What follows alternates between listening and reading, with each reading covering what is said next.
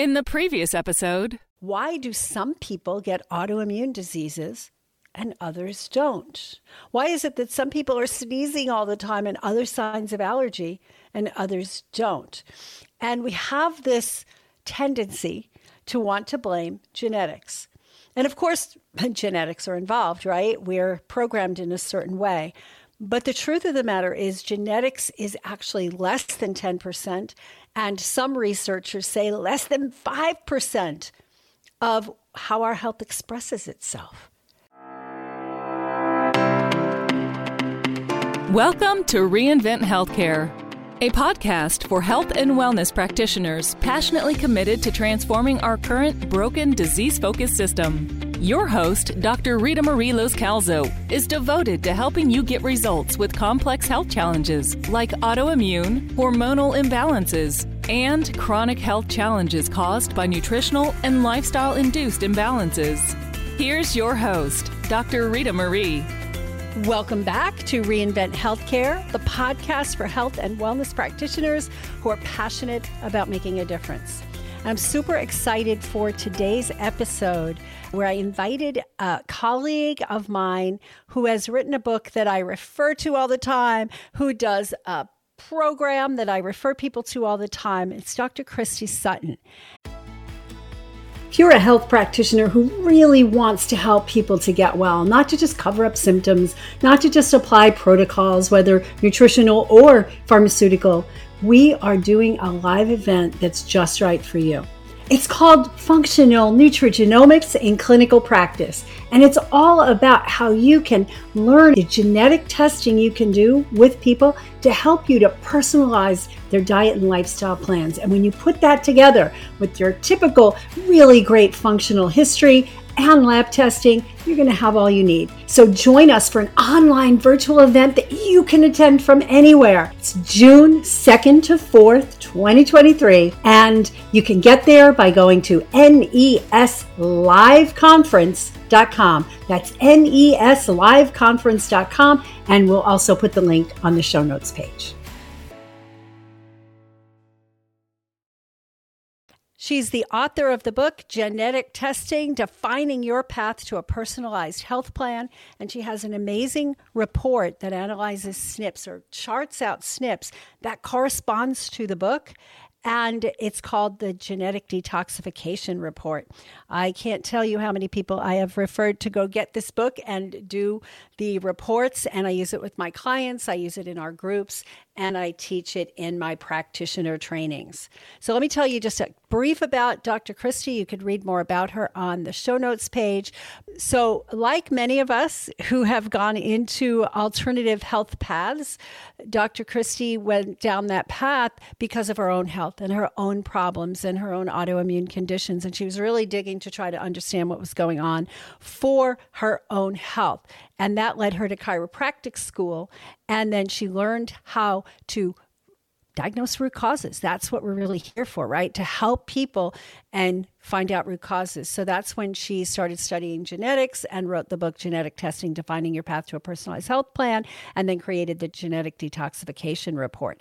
I first found this report when I was going to do a 3-day live event back in 2018, and we were focused on teaching practitioners about genetic testing and how that can be used in practice. So I was looking for every book I could find, and this was a gem. I remember reading it on my Kindle on the way back from a trip, and then I couldn't wait to get back into the office so I could run the report, and the rest is history. Thank you so much, first of all, for being here. I know our schedules are busy and it was hard to find a time. So tell us a little bit more about that. What prompted you to create this report? Because that's a lot of work. I've always wanted to do that, but it seems like way more work than I'm willing to do. Yeah. Like most things, it is more work than you kind of planned on it being. And I didn't really expect it to be as much work as it was, but it was one of those things where once I kind of got started, there was a point of no return, and I just had to power through, and I really needed to kind of finish the book. And the book was where I really just invested a lot of time and energy into trying to collect as much information as possible about these different genes and have it be as well researched, but really true to my primary focus, which is fixing things naturally and giving people options rather than just giving them a diagnosis with nothing they can do about it. So I wasn't really pleased with what was available out there on the market at the time as far as genes. And so I just kind of dug in and started doing research, and that kind of evolved into the book Genetic Testing, Finding Your Path to a Personalized Health Plan. And I realized pretty early on that I was going to need a genetic report to go along with it, because the book itself really isn't as valuable as it could and should be if people didn't know what their genes were.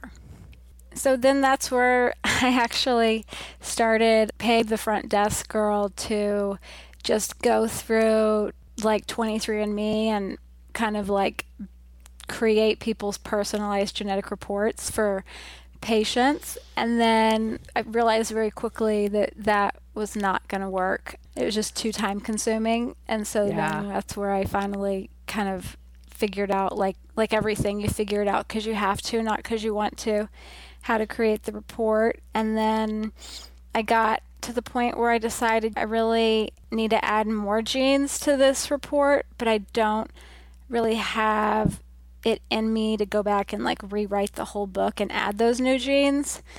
So that's where I added kind of the second part where there's additional genes that I don't have in the book that I really kind of talk about briefly in the report. So that's kind of where it's evolved today. Yeah, and there's like so many. And how do you decide which ones you're going to put in the book? I like the way you organize the book in terms of the first part is phase 1, detoxification. The second part is not just phase 2, but you have it broken down by methylation, acetylation, etc. And then you have other things that are, in my opinion, key factors in when we're trying to help people to maximize the potential of their genes, that they're there, the inflammatory things, all the gluten type genes, the cancer risk genes, the cardiovascular risk genes. And what I really love is the nutrients, right? So people go, why do I need to take this nutrient? I eat plenty of food with that in it. And you can go, well, your genetics are such that. So your book has been really valuable to me and valuable to my students in our nutritional endocrinology practitioner training, but also to all of the people who we coach as clients and patients. So how do you go about figuring out which of those genes you're going to do? Because I realized at the first pass, you didn't have blood sugar balancing genes, or maybe some of them were mixed in with the inflammation, and you don't really have a section on digestive genes. So tell me more about like what that process was like. Yeah, well, it's hard, right? Because so many genes can really go in so many different categories, right? Yeah, so, like, there's not technically a digestive part, but there's an inflammation part, and then there's celiac gluten genes. And it's hard because you're like, really, this belongs in 5 different categories. Yeah. But at some point in time, you kind of have to categorize things, and then ultimately, really, more education has to follow that to kind of help people understand how to interpret this and really how to extract the extra value. And the truth is that there's some genes that I have, since writing the book, have kind of lost interest for the time being in them because I just don't see them as clinically significant as others. And then there's other ones that when I wrote the book, I don't think I really truly appreciated their clinical significance, but in the process of writing the book and then working with looking at patients' genetic reports and learning about their history and seeing their symptoms and looking at their labs, I've realized this is much more significant than I realized. And so it's kind of changed the way that I look at things. It's also given me the tool to look at things, because if you don't measure something, then you can't really extract value from it. And so it's one of those things where you really have to just constantly be looking at people's genes to be able to extract value and clinical significance. And I'm sure there's things that you have seen that I haven't, not because they're not there. It's just you look at things through a little different window and perspective than I do, just like every doctor does. That's kind of part of the art and science of it. Right. Right. And we see different patient populations as well. So I see a lot more blood sugar imbalance because I started out early on teaching people about how to balance their blood sugar and created an insulin resistance training program for practitioners. So I'm seeing things through that filter. Like, is there an underlying blood sugar imbalance there? And so I went dig into the blood sugar genes and came up with these charts. And I think I shared some of the charts I came up with, but I basically love the layout of your book. So I took and I made a chart based on summarizing the different aspects and then what can people do? Because that's always the thing. Okay, I'm doomed to failure. I'm going to die of Parkinson's or whatever. What can they do? And then we have columns based on a lot of the information in your book, and then, of course, other things that I've looked into, that we created these charts that are absolutely incredibly helpful for me and for my patients, clients, and students to go through. So I so appreciate the work you put into doing this. The genes that are in there are they're so basic and telling, right? So something, when you look at a report, like there's a lot of reports out there, I won't name the names of them, but there's one report that you printed and it's 50 pages of SNP charts. And you're like, okay, which of these are relevant? Which of these are not relevant? Which of these have science behind it? Which of these clinically are going to make a difference? Whereas everything in your report is based on what's in the book. And what's in the book is based on what you have researched and found clinically. Right. Yeah, exactly. And like I said, since writing it, I've kind of narrowed down and extracted some that I don't feel are as important and extracted others that I feel like are more important and added more. And ultimately, I kind of want to create a program to help educate people on that so they can kind of learn from what I've learned from just kind of looking at this stuff and maybe make it even easier. My goal was to make it easier than it was, but I think maybe I can even make it easier now.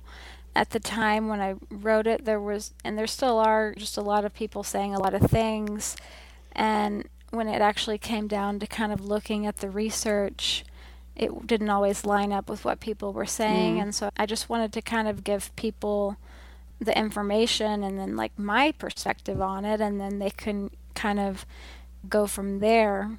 So I'd love to hear from you. Which are some of the genes that you found to not be as clinically relevant as maybe you originally thought? Oh, that's a good question. Sometimes I'll look at like some of the cholesterol genes, or I think in every section I can kind of find a couple where I'm like, yeah, I don't think so. Like the Alzheimer's section, I wish I had fewer genes in that section. I wish I kind of just had like the ApoE4, ApoE2, and maybe just IDE as the main ones, because I feel like sometimes people, they look at the report and they kind of freak out because there's this misperception where they think like, oh, I have a lot of reds, and it's like, well, some of these yellows are actually more significant than some of these reds, and that's where the value of kind of really knowing how to interpret it is important. I don't like how with the Alzheimer's section, people will kind of look at it and they'll freak out because they see reds or yellows on ones that I have since kind of decided are not that important. And so at some point in time, I might go in and clean that up a little bit.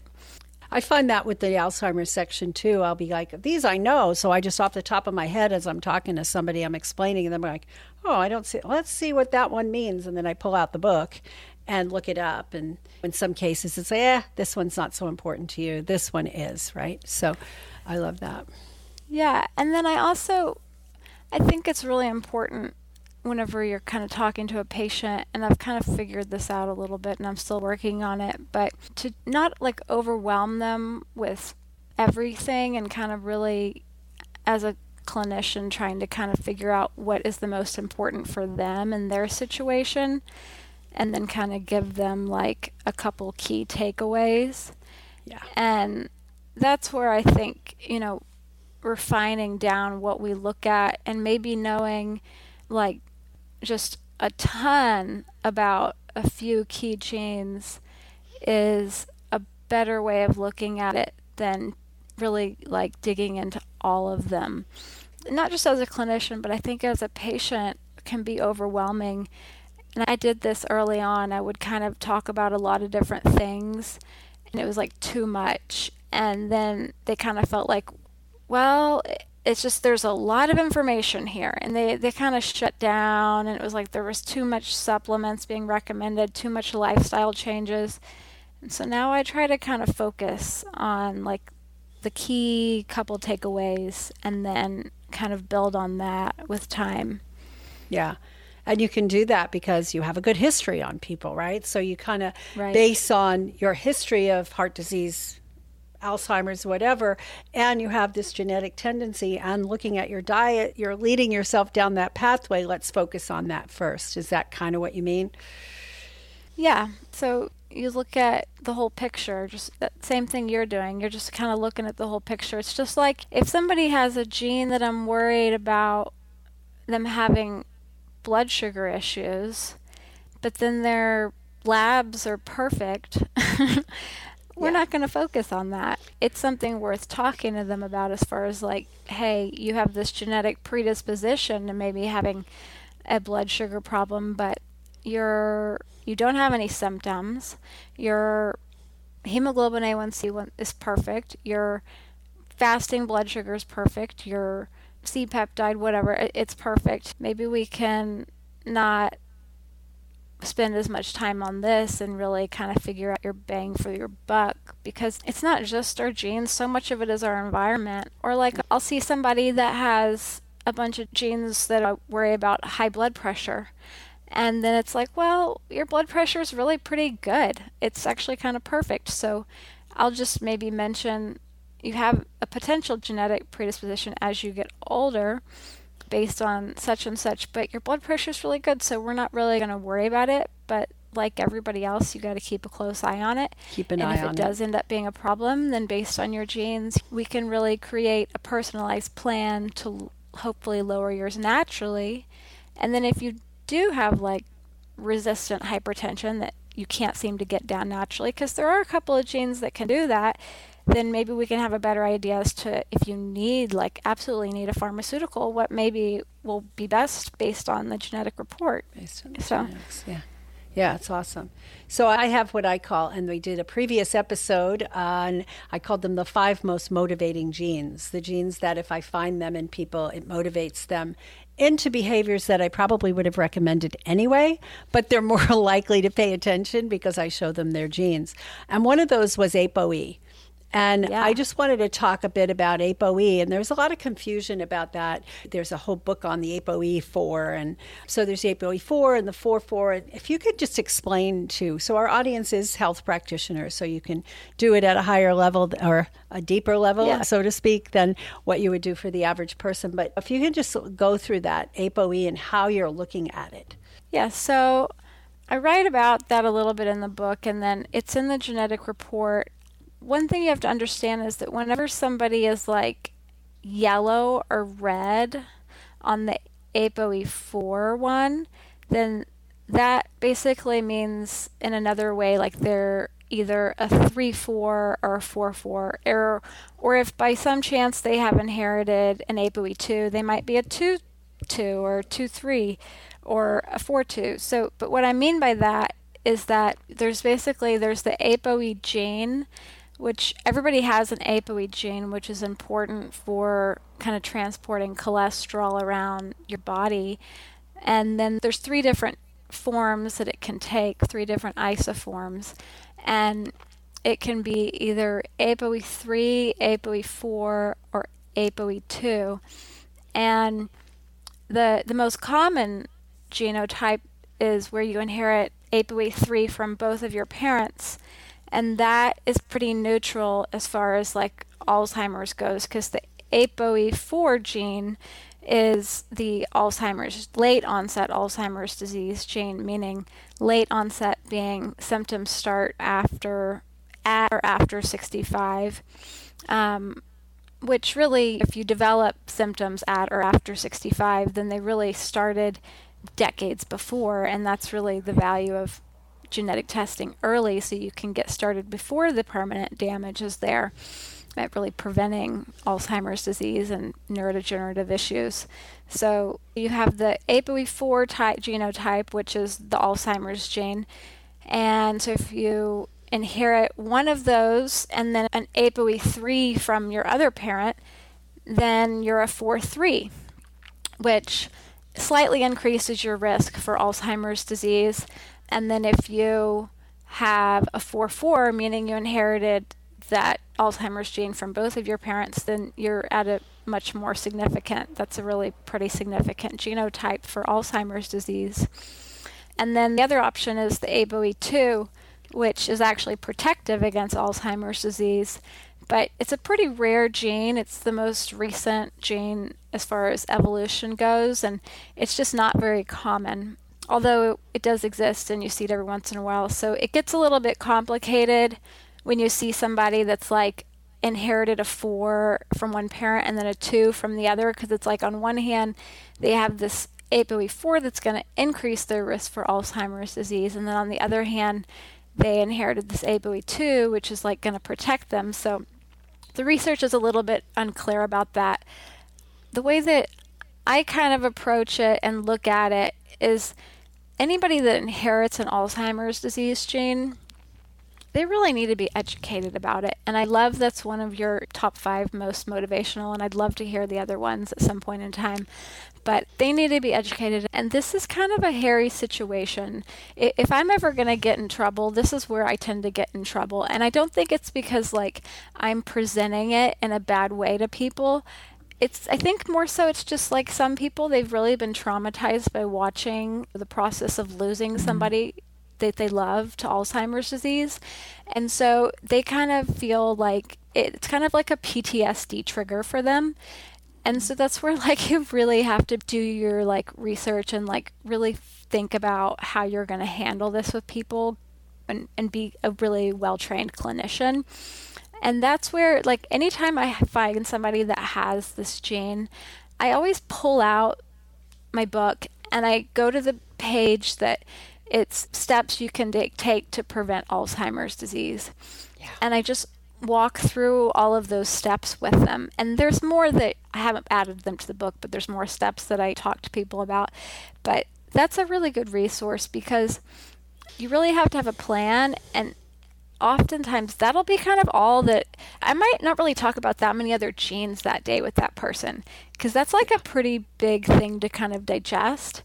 And you really have to kind of present it in a way that like, here's the problem, here's the solution, and this is what you're going to do about it. Now, I also always tell the story, especially if somebody inherited like one ApoE4, like they're a 4-3, I always tell the story about my grandmother who has the 3-4 genotype, and she is in her 90s, about 94, and she's very lucid, like her brain seems to be working pretty well.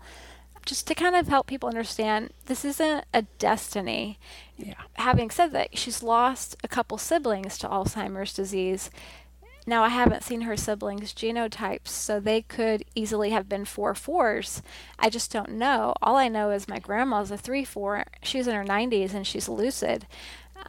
So it's very much about finding this type of information early and then helping people know what to do with it. And that's probably one of the most powerful conversations you can have with somebody. If you really approach it in the right way, you can really make one of the most meaningful impacts, I think, in their life and maybe even their loved ones. But it's a precarious situation. Yeah. And you really have to kind of know your audience and give them the information, but do it in a way that they'll hear you. Yeah. I failed a couple times at that, and I'm happy to tell you those stories if you would like. But yes, we would. I think it's helpful for clinicians to hear failure stories from other clinicians so we don't go down that path. So feel free, please. So I recently had a young girl come in. She's in her, well, first her sister came in, and then the mom brought the other daughter in, and we did genetic testing on them because the young girl had her hereditary hemochromatosis that was causing her to not have menstrual cycles, and she was having a lot of problems. She was like 17. And so we diagnosed that, and then her sister comes in because her sister has digestive problems. So we get genetic testing on her, and the mom isn't at that appointment when I go over the genes with her sister. And her sister is sitting there I have it all laying out on my chiropractic table. I print out the genetic report that I have, the genetic detoxification report, and the 23andMe report. And it's just sitting there, and I see the sister. She's just staring at the top of the 23andMe report that says slightly increased risk for Alzheimer's disease. And I'm like, okay, well, I can tell this girl is staring at this, and I need to address this. It wasn't really my goal for the day, but I needed to address it to basically help her understand her risk and how there's something you can do about it. This young girl in her 20s. And it was one of those situations where they're like late and they already wanted to accomplish too much in the allotted amount of time anyways. And it's just a lot. And so I kind of briefly talk about, I'm like, you have this gene that's going to increase your risk for Alzheimer's slightly. I tell her a story about my grandma. And then I say, we don't really have time to, I say, this is not a destiny. There's something you can do about it. And it's really, I think, worth you coming in for another appointment next time so that we can really help you understand what you can do to protect yourself from this. We just don't have time today because, like, you're about to go back to college tomorrow and you're here because your digestive system. And so we need to like address that goal. So I talked to her about briefly, and then long story short, her mom calls and is just livid that I told her daughter that she has the Alzheimer's gene, and she's very distressed. And her daughter is like in her 20s, so she's an adult. And I've told a lot of people that they have the Alzheimer's gene, and everybody takes it differently. This lady was very upset about it, although she didn't hear the conversation. And I think ultimately she was probably really mostly upset about the fact that she actually had just realized that she has the Alzheimer's gene, and she gave it to her daughter because her mother was in the throes of a full-on Alzheimer's disease. That was very traumatic. And so I explained to her how I was really trying to kind of defuse the situation and not let her daughter get anxious about something, and how I really do think it would be wise to have a conversation about what to do to protect yourself from it. And my grandma had this disease, had this gene, and she doesn't have Alzheimer's disease. And I told her all those things, and she was just so pissed off at me. Oh. But it's just one of those things where you just never know how somebody's going to handle the situation. So if you're going to have a conversation with somebody, then you really need to arm yourself with information. And make sure that you have time to really adequately discuss it with them, it sounds like, too. Oh, definitely. And that's a hard situation, too, the whole making sure you have time when there's just a lot of other factors that come into play. Yeah, absolutely. Wow. So that's a lesson learned, guys, right? Just really plan out if you have some genes that they're going to be disturbing for them to hear. But really, we focus a lot on talking about the epigenetic factors, right? What can you do from a diet lifestyle perspective to adequately protect yourself from Alzheimer's regardless? And I know one of my clients years ago, she got her report back. I guess she got it from 23andMe, and she knew she's a neuroscience kind of person, so she knew how to read reports and all that. She goes, okay, I have a 4-4. My mom has Alzheimer's. My dad has Alzheimer's. I guess I'm doomed. And I said, no, you're not. It's a tendency. They played it out. You told me about their lifestyle. You told me about how they eat. You told me about their toxic exposures. What we need to do is turn that around for you. Change the way you eat, change your supplementation, change your attitude and your stress levels and all the other blood sugar balance, all the other things that go into it. And she's okay now. She doesn't have signs of Alzheimer's. So that was exciting for her. And that's why I say it's a motivating gene, because I may say to somebody, it's important to get your blood sugar in balance. It's important to avoid processed fats and high levels of saturated fats. And they go, yeah. But then when they see that it's tied to this risk of Alzheimer's, especially if they have a family member who they've seen suffer, then they go, okay, what do I have to do? I'm willing to do it. So that's why and you can listen to that podcast episode. It should air a little bit before yours, about the 5 most motivating genes that I found. And probably I'll change those over time, right? Yeah. As I find more, but it's really important. I know I don't want to run out of time here, but I wanted to chat with you. I know you have a new book coming out on hemochromatosis, and it's called The Iron Curse. And I'm particularly interested in hearing what you have to say about that. From a selfish perspective, my brother has hemochromatosis. He has the both genes, and I have one of those genes.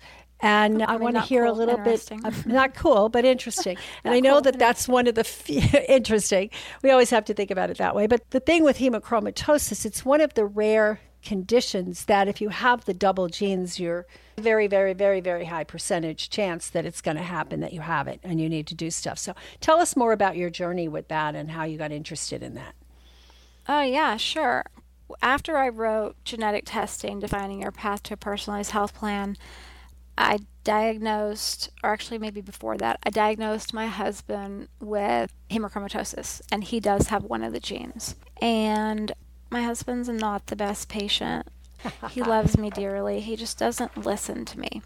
And that's very familiar, my dear. I think it's a common trend. So basically, I realized I was going to really have to get a medical doctor to get this in his head and treat it, because me encouraging him to donate blood and take supplements to kind of manage it was just a totally failed idea.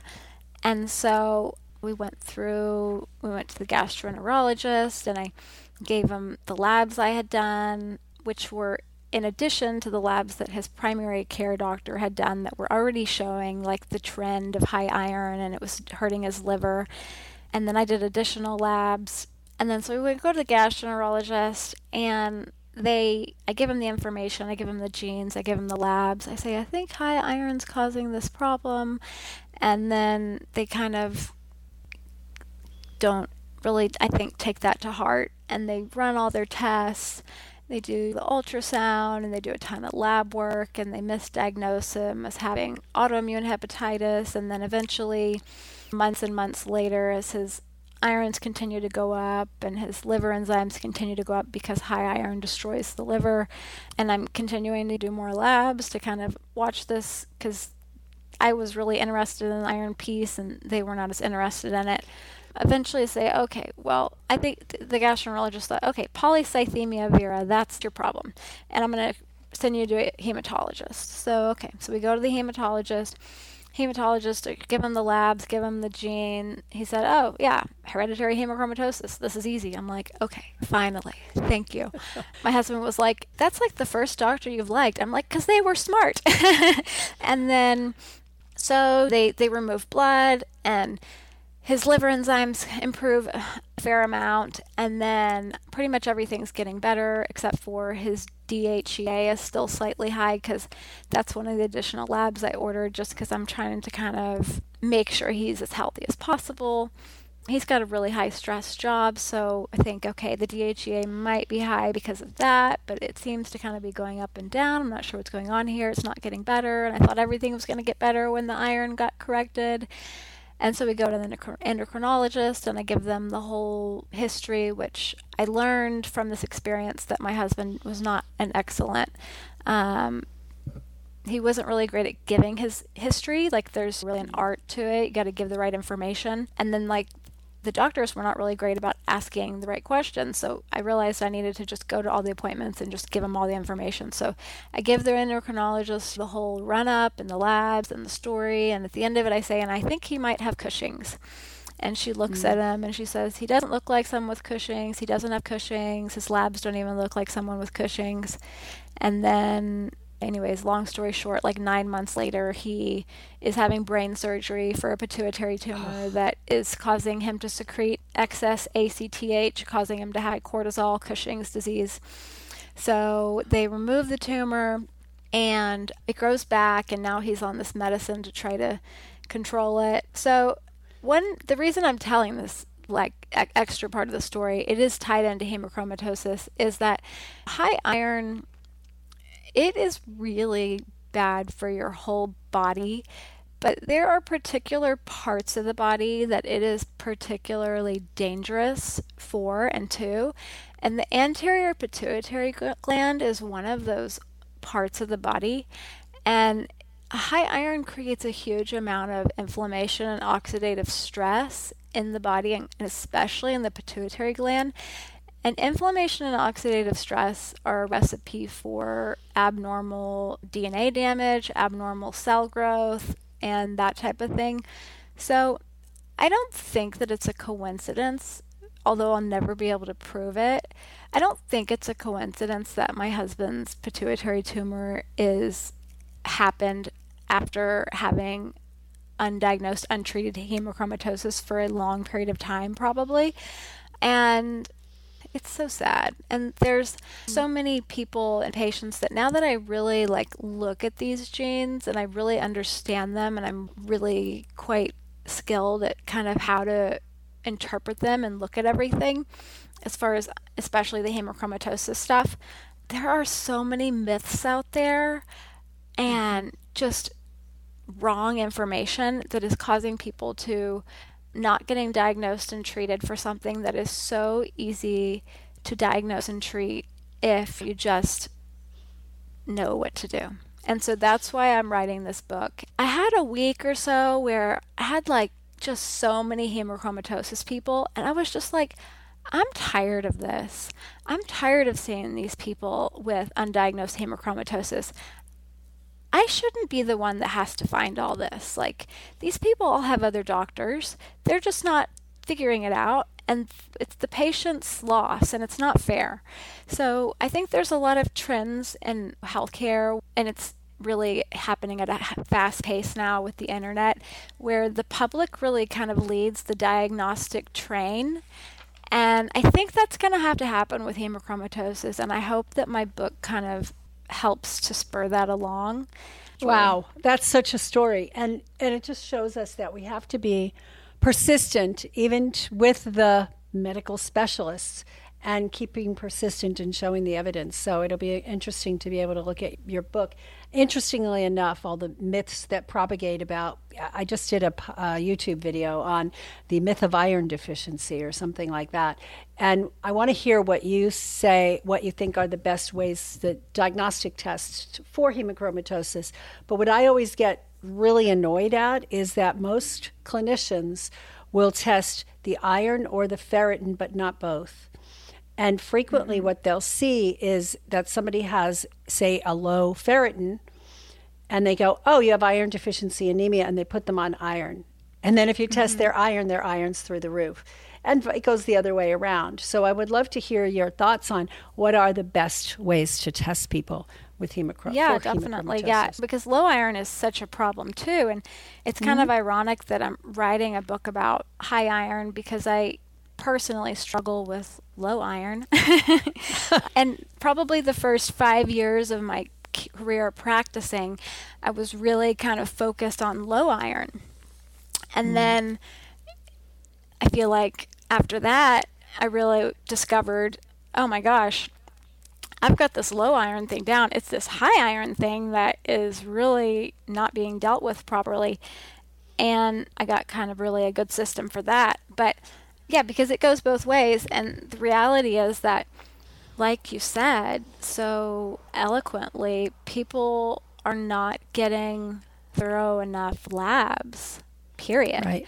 And it's quite frankly completely unacceptable, because the labs that everybody needs every single time that they get blood work, I could go through a list, but if we're just talking about iron, which is definitely on that list, then every single time you get your blood drawn, you need a CBC, and then you need a full iron panel. So CBC, we know it's in that. Full iron panel, it's surprising to me how many times I say that and people are like, well, what's in a full iron panel?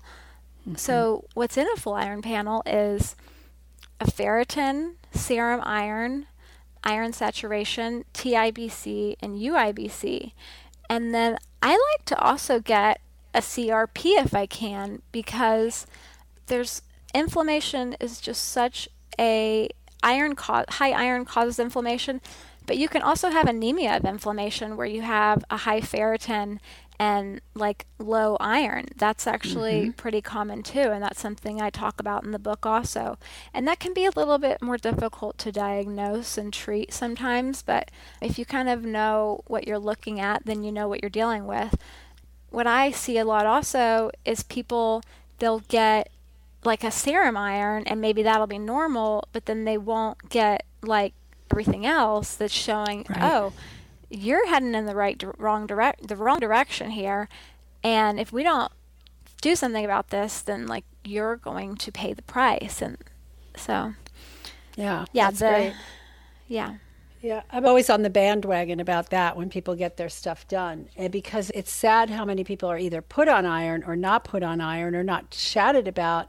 And when their ferritin is, like if their iron is high or low, they're just put on iron without looking at their ferritin to see what the story is. I'm so glad that you're putting it together in a book, because I've done lots of research on this, and it's really hard to find good science about it. You can find research studies. It's hard to find anywhere that says, what does it mean if somebody has high iron and low ferritin, or vice versa? No, you just go, oh, they have low iron and low ferritin, they have iron deficiency anemia. Or they say they have low iron or low ferritin, they have iron deficiency anemia, just put them on iron. So I'm glad you're addressing this important problem. We are running out of time. We're going to have to close now. I could go on and talk to you for hours and hours about this stuff because I'm fascinated with it. But we're going to put links to you have a LinkedIn, Facebook, Instagram, webpage. So go out and look for Christy Sutton. Dr. Sutton Chiropractic and Nutrition is a website. There's LinkedIn, and I'm not going to read all those names, but Dr. Christy Sutton, look her up on both of these places. But we'll have all the links to this in the show notes, so you don't have to look too far. Thank you so much. Oh, yeah. I look forward to talking again. Thank you. Yeah. Thank you for all of the great educational information you're putting out there and everything. So thank you. Thank you.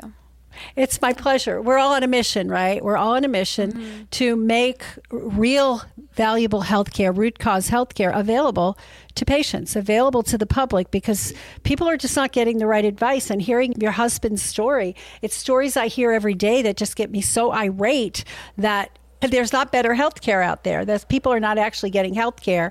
They're getting disease management. So let's wait until this guy falls apart and it's obvious, oh, he has a tumor. Now let's do something about it. That's not the way health care should be practiced.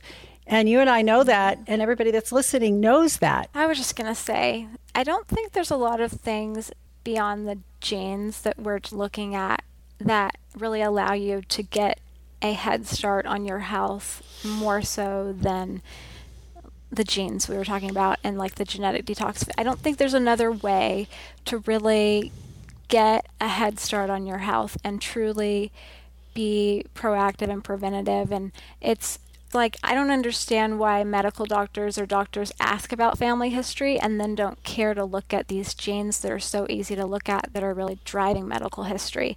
In this day and age, it's so easy to get this genetic information. Why are we not getting it? And why don't people know what they mean? Maybe it's okay for the lay people not to, but the doctors have got to get on board and get this thing going. Absolutely. And every single one of our health practitioner 3-day trainings that we've done over the last few years has brought in lab testing, genetic testing, and really asking the right questions and getting people on board and really helping people to know what to do with that. And people are fascinated with it. If I say something about genetic testing to people, oh, I want to know, can you read my genes? Can you tell me what's in there? They're fascinated by it. And yeah, you can get a lot of this from family history if you actually pay attention to the family history, right? I personally, before the Gene Project came out, I looked at my family and I said, there's no old people in my family. And people usually die of heart disease or they get diabetes before they get old. And I thought, I must have really bad genes. I'm going to do all the right things to take care of myself. So if I were to go through your book and look at all the things you recommend, if you have this gene, here's some of the lifestyle things, I just decided to do all that. When I finally did get my genes done, and I think it was 2014, and I got it through 23andMe before they pulled out so many of the good stuff in there, but I looked at my genes and I said, I have no idea why I'm such a well-functioning person, right? And it is because I took charge of the epigenetic factors. So we have to keep that in mind. And a lot of people aren't willing to do what I was willing to do back in whatever it was in the 80s or early 90s. A lot of people aren't willing to do that. So the genes help us to verify, well, okay, you do have this risk. Then the lab tests help us verify, is that actually manifesting? And then when they see this, they go, look, you have a choice, chocolate chip cookies every day or Alzheimer's, which do you want, right? Exactly. And they go, oh, or CYP1A2 is another one of my motivating genes, by the way. And I'll say, well, you're drinking all this caffeine. You have a family history of breast cancer. Do you really want to keep diverting your body away from detoxifying estrogens so it can detoxify your caffeine? And they go, oh, now that you mention it. So we have so much power as practitioners to help people to make the right choices. And I want us all to have this information, which is why I'm putting on all these podcasts, which is why I invited Christy to be here. We're going to invite you back. We'll have another conversation. Yeah, definitely, because we have to get this information out there, and we have to provide the science so that it's more credible in the eyes of medicine. So thank you so much for being here. Thank you so You're much for so everything welcome. that you do. And then just a message to all of you, go to the show notes page. You'll get all of Dr. Christy's information there. I have a thing called reinventhealthcare.com/genes, which is a guidebook to help you. I put together some of my charts and things to help you to get started. But highly recommend geneticdetoxification.com. Run the 23andMe through that. And I know there's a whole negative connotation to 23andMe, but at this point I'm still using it because I love to be able to use genetic detoxification, and there's not a lot of better options out there yet. Yeah, it's happening. I know. And I have a lot of patients that just will use a fake name with 23andMe if they're worried about personal information. So that's just kind I do of the same an thing. idea.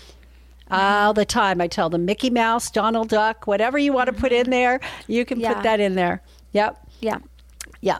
So thank you again, Dr. Christy Sutton. Well, thank you. And you're so welcome. Everybody else, download the charts. And until next time, shine on. Thank you for listening to the Reinvent Healthcare podcast. Join the movement of practitioners that are guiding people to actually get well rather than covering up their symptoms. Connect with us at reinventhealthcare.com to access resources and tools that will empower you to create a thriving health practice.